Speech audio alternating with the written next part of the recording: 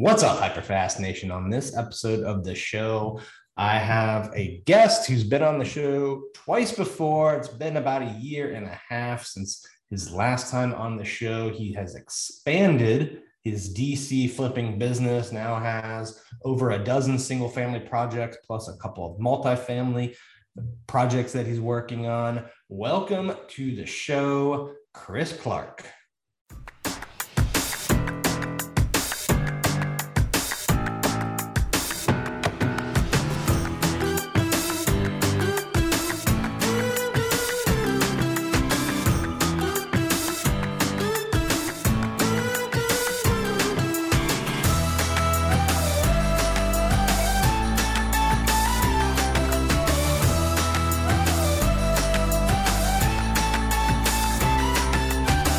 Welcome back to the show, Chris. How are you doing today? I'm good, Dan. Thanks for having me back. Appreciate it.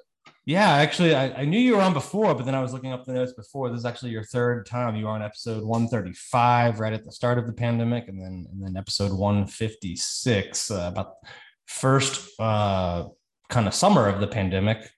Right. Hopefully we don't have another summer of that coming our way. Give the listeners and viewers out there a little bit of an update on what's transpired in your business the last year and a half. Yeah, so I guess the last time I came on, like you said, was summer of 2020. Continued to make some good progress since then, grown the company a little bit since then. I brought on an acquisition manager who helps, source my deals, analyze my deals, and make offers, which has taken a lot off my plate and, kind of helped me to focus on ongoing projects, raising private capital, and just setting up the business to be more successful. Still primarily focusing on DC single family homes, primarily DC row homes, just buying distressed properties, renovating and reselling them. Nothing super crazy there, but I have done 3 condo conversion projects in the past year as well, which obviously you're familiar with, which, they're larger projects, a little bit more risk, but the payout can be much higher at the end. What's the difference between doing one house versus turning a row home into 4 condos? Like what's the difference in the effort, the capital required, and the profits? Yeah, so the biggest difference I would say is the time, right? So, and primarily, I would say primarily permitting, and then obviously the construction takes longer as well, just depending on the scope of the project. So for single family home in DC, assuming you're working with an architect who knows what they're doing, you can probably get your permit in 21 to 45 days on average. Doesn't take too long. Whereas if you're doing a condo conversion project, especially one where you're, adding square footage, doing an addition, or if it's brand new construction, that permitting process can take much, much longer. On the short end, 3 months if you're flying through it. On the long end, 9, possibly 12 months if, it gets caught up in one of the review cycles. So definitely, permitting time, and then obviously the construction time as well, right? So if you're doing a larger construction project, it's gonna add more time than if you're just doing an interior renovation of an existing row home. So I would say, the biggest thing is time. You're gonna want to make sure you factor that into your underwriting, and then of course, just larger numbers. The purchase price larger, construction costs bigger. So you need to, make sure you're comfortable,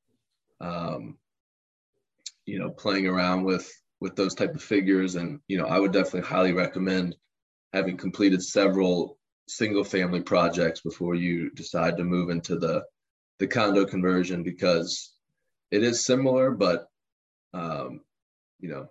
very different as well. There's a lot of intricacies to it that you need to be aware of and factor in.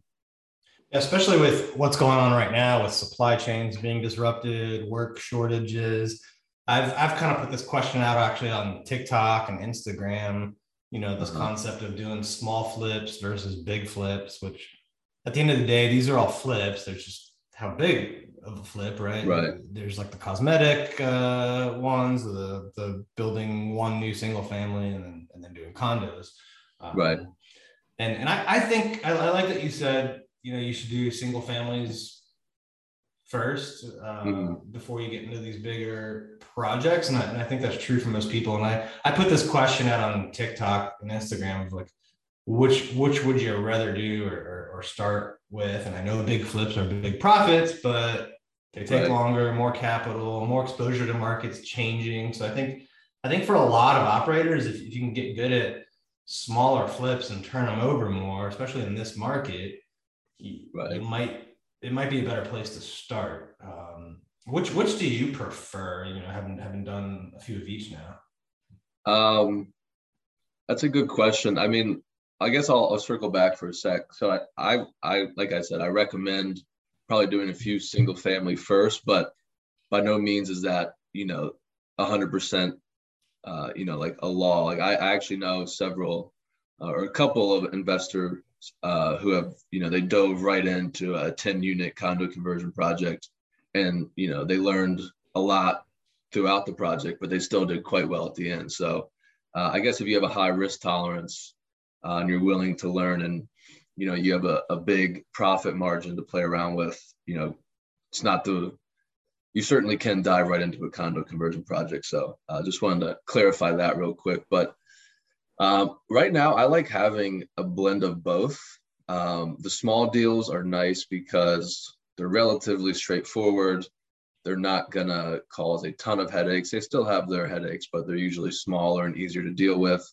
And you turn your money around and make your profit in 6 months or so. Whereas the larger projects, like I said, they take longer, bigger headaches usually, but you get at the end, you get a much larger profit. So right now, I like having a mix of both. I have, spread out between active development projects, completed projects, project listed for sale. I have 16 different projects now. 13 of them are single family, 3 are condo conversions. So if I was doing all condo conversions,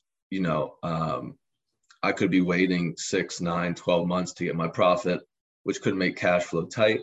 But since I have the single family mixed in as well, I'm usually finishing and selling 1 or 2 every month or every other month, which helps with the cash flow, keeps things moving, and then maybe once or twice a year sell off a condo conversion project, which provides the larger payoff. So I guess to answer your question, a mix of both, favoring the single family, probably 75% of my business, but I have liked adding, a few condo conversion projects into the mix here recently. How are you managing 13 of these single families plus the condos? Like I Yeah, know you have the acquisition, a team member now helping on finding the mhm. deals and vetting them, but how do you managing all these projects? Yeah, it can be a lot at times for sure. I would say the biggest thing is working with great general contractors. So I primarily work with 3 different contractors, and they all have like project managers and are well established and um, allow me to be relatively hands off. Now, obviously, I'm still going to DC a few times a week to check in on the status of the projects. Just doing my due diligence and making sure things are moving along. Quality control type stuff. So, I'm definitely busy. There's some days where my head is spinning, but I certainly wouldn't be able to do it if I was using a contractor who didn't know what they're doing. So, using a great contractor takes a lot off my plate and, makes my job a lot easier. Do they know when you're coming by, or do you like to kind of surprise them? Um, unless we've like scheduled a meeting to talk about a certain thing, I'll just show up at any given time, which is always good to see what's going on when you're not there and they're not expecting you. Yeah, I agree. I think, even if you have great contractors, you need to get there a certain amount of times to Right. verify that what they say is happening is actually happening. Right. Yeah. I mean, even the best contractors are still going to make mistakes, or something's going to take longer than it should. And so you just have to be there to, check in on them and manage them, to keep things moving.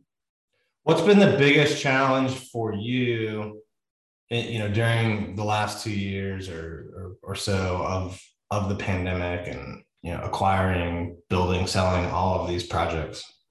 Yeah. So for the past year or so, I mean, the answer is not going to surprise you. I would say supply chain issues has been a big one for sure, as well as labor shortages. I really don't go more than a day without one of my contractors calling me to tell me that some material is, delayed. Windows that were supposed to come in November 1st got pushed to December 1st to January 15th. And now we're looking at, hopefully we get them later this month. So the supply chain is still kind of a mess. It seems like the lumber, which was the hot topic, 6 months ago, it seems like that has gotten more normalized, but now, Windows is the thing that's delayed a few of my projects. So of course you have the supply chain, and then the labor shortages. Like, I think so many people are building that it's tough to get your contractor and their subs, to prioritize your project sometimes. So that's been a challenge as well. As you know, the DC market has been so hot for, the past 18 months, that once you finish a project, selling it really hasn't been an issue as long as you have a good product to sell. So yeah, I would say supply chain and labor shortages. It's funny you mentioned lumber getting better because it did for a while, but there's been some headlines in the last, I'd say, like 30 to 45 days or so, that the supply is tightening up again. Which, is it getting bad again? I don't want to get the tinfoil hat on, but it just seems ironic heading into the spring market that this is happening again. But that's what some of the headlines are saying, that prices are starting to head back up.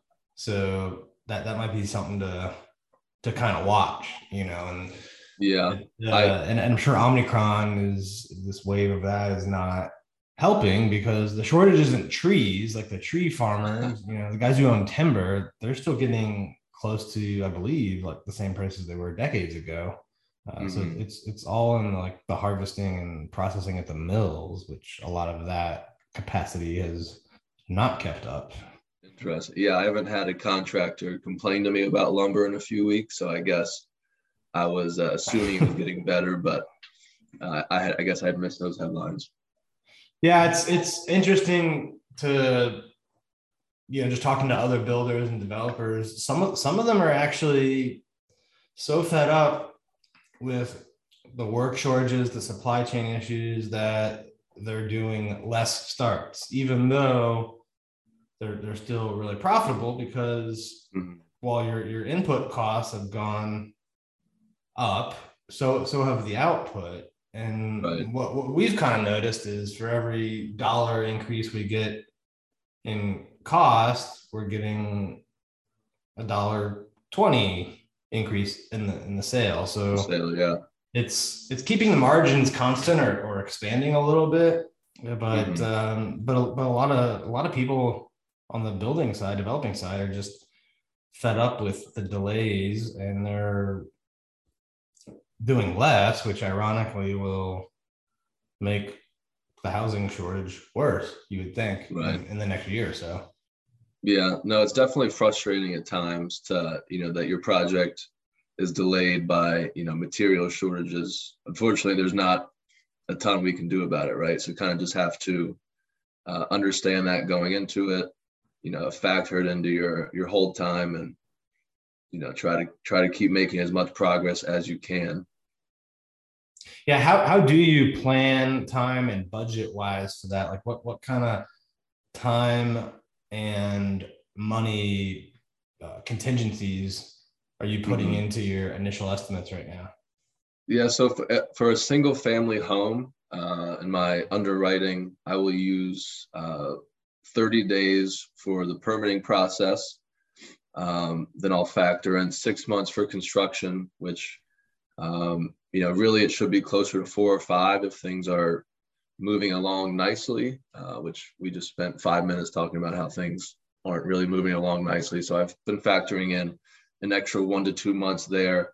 And then once the project's completed, I factor in, another 21 days for it to be on the market and 30 days to sell.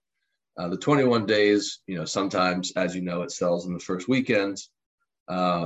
Sometimes, for a variety of reasons, it takes longer. But those are the inputs I've been using. So from purchase to close, with those inputs, it's usually about an 8 to 9 month hold time is what I estimate for single family. For condo conversion projects, totally different animal. Like we talked about earlier, it could be 6 months for the permitting, depending on the scope of the construction, a year for construction, and then however many units you have to sell. That would obviously just depend on how long you're going to be on the market for and the closing timelines. So you're adding more time into that when you factor in holding costs and whatnot. What about the cost side? Are you building a bigger buffer than you normally would? Yeah. So when I make my offers, I will usually have a feasibility period in there so that I can, get my contractors out there and get pretty concrete bids. So I'm usually not buying a house unless, or I'm usually not buying a property unless I have a firm bid from one of my contractors. That being said, in the underwriting portion, for my own estimates, I used to estimate on the low end $100 a square foot for a single family row home in DC that's going to sell for around $800,000, which isn't expensive in our market. That was on the low end. Now, some of the more expensive projects that I'm trying to sell for, $1.5 million, maybe push 2 million. The construction costs I'm estimating are, $200 a foot plus. So the construction has gotten crazy. I know my first few projects when I started back in 2017, I think I did a couple DC row homes for under 200 grand, which looking back is crazy because I think the most recent one that that I'm closing on tomorrow, actually, the construction cost is 550 plus. Now, granted, it's going to be a very nice home. That's insane. But yeah. I guess it's more than to doubled. Circle back on your question, construction costs have increased significantly as well. Wow. How are you? I guess the other question I had on this line is with the supply chain being longer, sometimes you got to put deposits in sooner and bigger, amounts to get anything from lumber, windows, appliances. How does that factor in? How do you plan for that? Do the banks work with you on giving you draws earlier, or do you have to have more equity or cash on hand to mitigate that? Yeah, so I haven't had any banks give me pre-draws, unfortunately. Even if I have a paid invoice in my hand, they say the material needs to be on site, or usually not even on site. It needs to be constructed, it needs to be completed. So no real assistance from the banks there or the hard money lenders. So yeah, just, coming out of pocket with cash or, raising more private equity to help with, cash flow. But yeah, again, I guess circling back to an earlier question, that's why I like having the single family deals mixed in as well, so that, I'm constantly getting cash back into my business. And if, as you know, the larger projects can be very cash intensive, which helps with some of those expenses.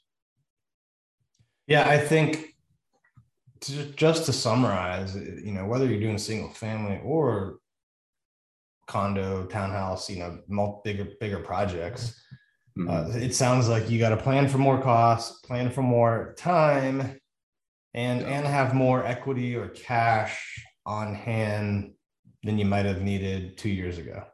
Right. Where do you go next from here? So, you've built up to, 15, 16 projects at a time. Is that a level you're going to maintain, or are you looking to pull back at all or looking to increase it? Yeah, it's a question I've kind of debated with myself over the past year or so. I think flipping houses, primarily in particular single family, can be a hard business to scale or to really scale because each project can be very different and each project can really have their own unique challenges. Um, and unless you have a, you know, 5-star team in place, it's always going to come back to you and you're going to be the one dealing with the issues, which if you've scaled it to, let's say 50 projects at once, you just can't realistically manage that. So I think for me personally, 15 to 20 projects, and that they're not all in, active development, so I have like five of those that are completed and under contract to sell. So I'm pretty much at this point hands off, just working with title companies. So those are very little of my time. But the ones that are actively under construction, those are the ones that really take your time. So I think for me, probably I'd like to add another few team members, a project manager, so that I'm not the one personally going, to the projects every week. Maybe another one acquisition specialist and someone who can help with, the administrative tasks once it's listed for sale and, under contract to sell. So I'd like to continue to grow my team so that I can focus primarily just on the business and making sure the business runs successfully. But I think, 15, 20 projects is a good level for me. Maybe go to a level where it's 50-50, 50% single family, 50%, condo projects. So I continue to have a good mix, but add on some larger projects, some more larger projects as well. Are you doing anything to diversify, like build up real estate portfolios in other markets or other types, ones you hold or any other investments or, things of, like that to take Right. some eggs out of one basket and into some other? I do have a couple of rental properties in DC. I'm looking to get a few more outside of the DC market. Like I would love to, own an apartment building in some sub market where it's much cheaper and you can get nice cash flow. That's always been a goal of mine. Haven't purchased any yet, but that's something I have my eye on for sure. But no, I'm pretty heavy real estate based now. All right. Well, it's been great having you on the show for the third time. And I always like to end, with the hyper fast round. So if you're ready, we can do some All right, rapid questions and answers here. let's do it. All right. What's the biggest challenge you think new investors face in the market right now? I think the biggest challenge new investors have always faced is capital. They think that they need to have all of their own money to do a deal, which you definitely do not need to always use your own money. You can raise private money to help, buy a deal and help with the carrying costs, help with the construction costs. Problem is, if you haven't done your first deal yet, it can be kind of hard to raise that money. So you really need to, find someone who's willing to partner with you or willing to be a capital partner until you get your footing and can go out and raise money on your own, previous success. So I think, the capital to get into real estate is a barrier that a lot of people look at and, they just immediately turn away because they think it's not possible for them. When it is possible, you just have to get a little creative sometimes. What's a mistake you see experienced real estate investors making? Ooh. That's a good one. Biggest mistake? I don't know. I mean, usually the experienced investors are the ones that don't make the big mistakes. I'm not sure. You have an answer for that one? I would say it would be expanding too quickly, Okay. right? Or not, so someone who's at your level, like if you went to 30, right, but didn't hire more managers, Right. I think Yeah. that's a common one that experienced people do. Yeah, expanding too quickly can be scary. When I first started, I was doing, two or three at a time and tried to make the jump from two or three at a time to, straight into 15 to 20. And I kind of made a mess of things. This is a couple of years ago now, but yeah, definitely, growing gradually and, proving that you can do one model before growing on it, I think is definitely good advice. What kind of pain or profit loss did you suffer during that time when you said you made a mess of things, or were the projects still profitable but just not as much, or walk us through that real quick? There were two of them that I lost money on. It wasn't anything that was going to take me out, but it was tickling the six-figure range, which is painful. But luckily, I had enough other projects that were profitable where I was able to, take those losses, learn some nice lessons, some painful lessons, but learn some lessons, and move on. So you ended up doing 5 projects, and maybe getting the profit of what one would bring you, but you learned some valuable lessons. Right, exactly.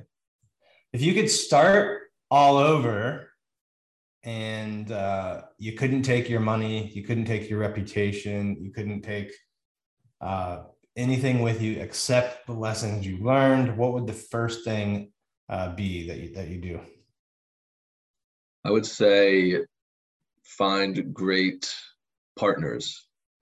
Whether you want to partner with them, 50-50 on a deal, or whether, like we talked about, finding great contractors. People, I think a misconception is that, we do this all on our own, when in reality, we deal with so many people, we touch so many different partners on any given transaction, that really having, solid, concrete, partners on each deal is so important, and you can be as good as you want, but if you have a bad contractor, bad title companies, that right there can ruin the deal. So finding great people to work with is super important.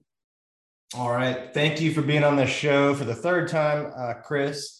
If people want to connect with you, learn about your projects, maybe invest with you, or just follow what you're doing, how should they connect with you? Instagram, probably the best way. My personal account is Chris Flipping DC on Instagram, and my business account is the name of my company, which is Summit Realty Investment Group. You can find both accounts on Instagram, and happy to respond to any direct messages I get. All right. Well, thank you for being on the show, Chris. To all of our listeners and viewers, thank you for tuning in. And whether you're listening on iTunes, Spotify, or watching on YouTube, leave us some comments, give us some feedback, and share this episode with other people that you think could benefit from hearing it or seeing it as well. We'll see you next time.